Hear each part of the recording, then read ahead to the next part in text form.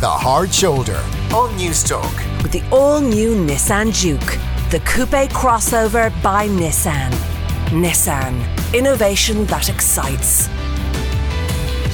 Now here on News Talk, we're charting the path to power from the debates to Pennsylvania Avenue on the Hard Shoulder, and we're doing it in podcast format too, so you can get that on the News Talk app or on newstalk.com/podcast. We're doing it with our own resident comedian, Jim Elliott, who, importantly, if people hadn't noticed from that accent, it's not put on. He really is American. So who better to take a sideways look at the campaign? Jim, great to have you with us. I'm delighted to be back. I don't know. I can definitely be called an American. I don't know if you can even call me a resident comedian anymore. Comedy, there's no more comedy. It's all shut down. It'll be back soon. Don't worry about it. It'll be back eventually. The presidential election is back after its kind of summer hiatus. Yeah, because it gets real spicy when whoever's not in power has to pick their nominee, and that was fun, the Democratic primaries and all that. But then it kind of gets quiet over the summer. Yeah. And now here we are. And so the first debate kicks off tonight. Are you going to stay up and watch it? I'm absolutely not going to stay up and watch it. I can't remember the last time I actually couldn't tell you if I stayed up in 2016. I don't think I did. No, I think I probably got up early in the morning and just consumed and just watched it. Yeah, let the news organizations cut it into sound bites, and that's all you really want to watch. Yeah, I definitely got up in 2008. Well, those are a little bit more fun, a little bit more hopeful. But here's the thing: Are you going to stay up? They're coming to you live tonight from Cleveland, Ohio, and I don't stay up until 3 a.m. to watch anything coming from Cleveland unless it involves LeBron James. Okay. I'll stay up for the NBA Finals, but I'm not staying up for this. All right. Okay. So look, they're on tonight. They're coming Then this is the first debate. So there's going to be 3 of them, and this is when it gets interesting to see what because Biden's been launching attack ads the whole time, and Trump has been tweeting like hotcakes. But tonight is when they have to actually articulate what are their main arguments, either for themselves or increasingly against the other person. So what are they going to use to swing at each other? Trump's already coming out with he's been tweeting all week about how. Joe Biden's appearances have been unnatural and inconsistent. We need a drug test on this man. But he said the same thing about Hillary Clinton 4 years ago, man. It's like going to see an old comedian and he hasn't written any new material, dude. You've had 4 years. I want to hear something new. So we'll see what he has. You might hear something from Joe Biden about Donald Trump's taxes because of what happened. The big story this week. Big story. New York Times dropped it. I'm sure you guys have been covering it. Everybody knows. He's only paid $750 in income tax in his first year in office. Now, here's why I think your liberal intelligentsia who has the blue ticks on Twitter are going to be furious about this, and I don't think real voters are going to care at all. And here's why. If you've got that clip.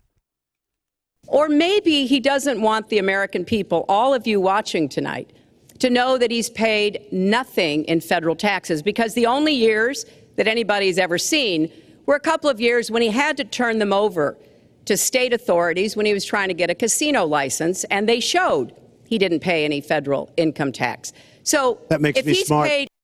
Yeah, that makes me smart. That makes me smart. A debate with Hillary Clinton, and he essentially said it's a good thing to avoid taxes. I don't know evasion, if he's maybe saying not so that much. It's a good thing, but I think he's just saying we all know this. If you're a rich person, you hide taxes. You use tax avoidance. You hire tax lawyers. You get out of it as much as you can. And I think people might say intellectually that's a sham or that's a shame that that's the way the system is. But it's a long way from being any kind of a thing you can get on your high horse morally about. You see, that kind of touches on one of the issues, doesn't it, about tonight, which is we know everything about these guys. Yeah.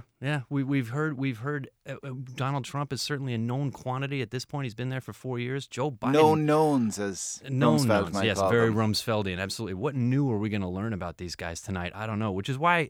And that even comes to the point of why do we need these debates? What's the point? Do you think that these are actually going to change anybody's minds? I doubt they're going to change many people's minds. Although, isn't it that thing that they say? And this is what these, consultants will always talk about, is that the overwhelming majority of people, you can't change their minds. But there's a small few people, and you work out how many people can be influenced, how you influence them, and then influence them accordingly. So is that what this is about? There was a story in the Washington Post on the weekend that was a big page one story just about the undecideds, about people who are willing to go on the record and go, I wasn't crazy about this guy then, I wasn't crazy about Hillary then, now I really don't know who to vote for. And some of them are saying it's going to come down to the debate performance. I wonder how much of that is people thinking, well, well, I got to see how much Joe Biden is actually still with it. Because because not everybody's like us, man. Not everybody pays attention to all of these. Not everybody watched all the Democratic debates. Maybe some people haven't seen Joe Biden in a non-pre-recorded, tape-delayed ad in a long time. And so maybe they just want to tune in for 20 minutes and go, oh, no, he's still sharp. He's fine. I'll take him. Other people will just think, well, if he gets the right celebrity endorsement, that does it for me. Exactly. Let's take that to the other big story of the weekend. Way more fun. Dwayne "The Rock" Johnson sat down with Joe Biden this weekend for a video chat, and here's how he opened it. So I figured let's kick this conversation off this way by me officially publicly endorsing you both to become president and vice president of our great country. There you go. It was 7 minutes long. A 7 Did minute you watch long all video. 7 minutes? Jesus, no. I'm not watching a 7-minute video of The Rock unless we're talking like clips of The Fast and the Furious or maybe old wrestling footage.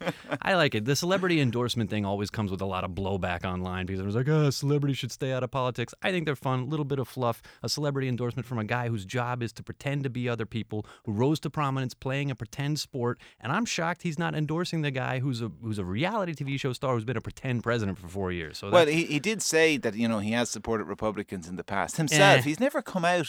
He's never endorsed them. He's never endorsed anybody at all. Because Republicans buy sneakers too. Republicans do buy sneakers too. Good old Michael Jordan. Did that make it into the documentary, that line? Anyway, I want to get something a little bit more serious because if I just sit here and spout jokes, you guys are going to bump me back to the kiddie table.